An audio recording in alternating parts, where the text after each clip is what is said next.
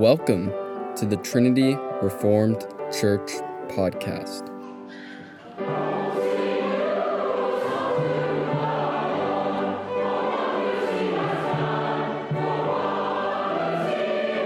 Exhortation by Larson Hicks on October 24th, Lord's Day service.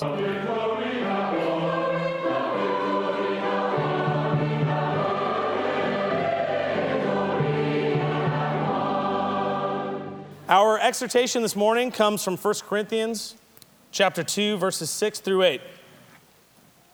Howbeit we speak wisdom among them that are perfect, yet not the wisdom of this world, nor of the princes of this world that come to naught. But we speak the wisdom of God in a mystery, even the hidden wisdom which God ordained before the world unto our glory, which none of the princes of this world knew. For had they known it, they would not have crucified the Lord of glory. We learn here that there is a hidden wisdom which God ordained before the world. And the princes of this world do not know of this hidden wisdom. If they had known it, they wouldn't have crucified Jesus Christ. Many of today's rulers still do not understand this hidden wisdom. And this is why Satan still has power in the world. That is why 1 John 5:19 tells us that the world lies in the power of the evil one. And it's also why Ephesians 2:20 talks about the prince of the power of the air, the spirit that is now at work in the sons of disobedience. Both of these passages are from the New Testament, and they come after Christ's death and resurrection, where we know he defeated Satan. So what's going on here? The term for this is what you'll hear theologians call already, not yet. Remember that the author of the Holy Scriptures is the Holy Spirit, who knows the end of all things. And so for him, these things have already happened in his eternal counsel. It's like when you rewatch a great football game and you know the ending and you get to that game-changing play, the pick six or whatever it is, and you say, this is where the Cowboys won the game. Now, technically the game isn't over, but that play clinched it. That clinched the victory, and it turned the tide so that the end was inevitable. Already, not yet. In 2005, there were two Japanese soldiers who emerged from the jungle. They had been there for 60 years, since World War II. They didn't know that it had ended, supposedly. They had likely deserted their post at some point in there, or felt like they had deserted, and they assumed that if they showed their face in civil society again in Japan, that they'd be court-martialed. Unbelievers are still living in fear. They're still serving a defeated ruler, not knowing that they have been set free and that ruler has been defeated. Our job as Christians today is to go out into all of the corners of the world and announce the good news to those who remain ignorant, that the war has been won by King Jesus. His kingdom has come. And it's not just a few random people in the jungles, but many millions are still taking orders from a defeated enemy. And so, Satan keeps running these same old plays. The princes of the world still operate using the wisdom of the world. Remember that the master stroke of the enemy was the crucifixion of God's Messiah. C.S. Lewis illustrates this really well in The Lion, the Witch, and the Wardrobe. When the witch thought she had tricked her enemy, the Lion King Aslan, to take the place of the foolish boy Edmund, she thought that she had finally defeated her enemy. But Aslan explained to Lucy what really happened. I quote, it means that though the witch knew the deep magic, there is a magic deeper still which she did not know. Her knowledge goes back only to the dawn of time, but if she could have looked a little further back, into the stillness and the darkness before time dawned, she would have read there a different incantation.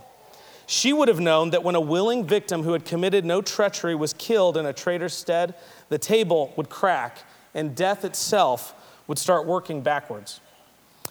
Brothers and sisters, there is nothing new under the sun. The wicked princes of this world still operate using the wisdom of this world, following the prince of the power of the air that is at work in the sons of disobedience. Psalm 94, which we'll be singing later on today, describes it this way. Can wicked rulers be allied with you?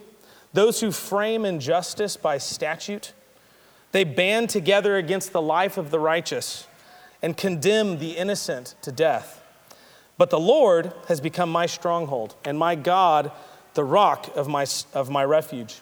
He will bring back on them their iniquity and wipe them out for their wickedness. The Lord our God will wipe them out. So they lie. They conspire against God and his people in order to kill them and to remove their ability to provide for their families. The psalm says they frame injustice by statute, meaning that they call injustice and wickedness good, and they create laws to protect evil and punish the righteous. They band together and crush the innocent. But rest assured, Christians, the psalm also says God will bring back on them their iniquity.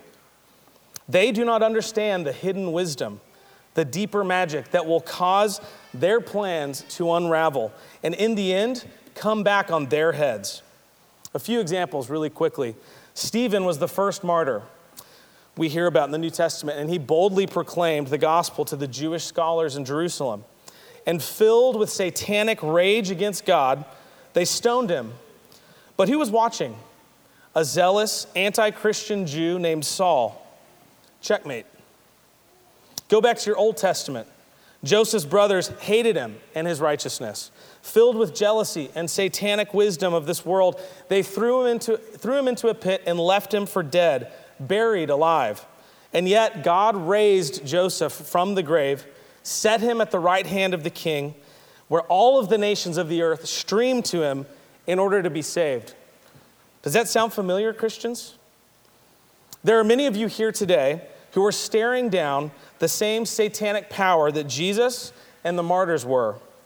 Wicked men who think that they can amass more power for themselves by threatening your livelihood. But remember, they don't know about death and resurrection, God's hidden wisdom. We at TRC do. The enemy saw COVID as a way to scatter the flock and to shut down churches, and yet here we are. Their attempts to control us, to separate us, to cancel us, to censor us have all backfired. They have pulled deep heaven down on their own heads. Had the princes of this world known the hidden wisdom of God, they would not have crucified the Lord of glory. Their plans always backfire. So I say, go ahead, martyr us. The blood of the martyrs is the seed of the church. Go ahead, cancel us. They tried that with our Savior, and he is now seated at the right hand of God. Death in God's story is always precedes resurrection, and God's enemies always fall for it. Saints, I don't know how the trials and the persecutions that you are facing today will turn out. I cannot promise you that they will not sting. You may be crushed. But I can promise you, dear saints, that the Father will never leave you and he will never forsake you, because you have been baptized into his beloved Son, Jesus Christ.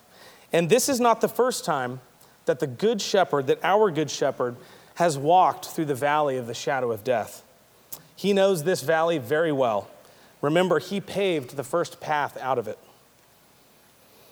So, dear saints, my exhortation to you this morning is to take heart. Yes, there are big, dark clouds on the horizon. As we sang last week, ye fearful saints, fresh courage take. The clouds you so much dread are big with mercy and will break in mercy and blessings on your head. I don't know exactly what God is up to here, but I'm familiar enough with his ways to be eager, almost giddy with anticipation for what he is going to do next. As Doug Wilson says, God loves cliffhangers. I believe that the Great Reset may result in a great revival. And let's pray that it does.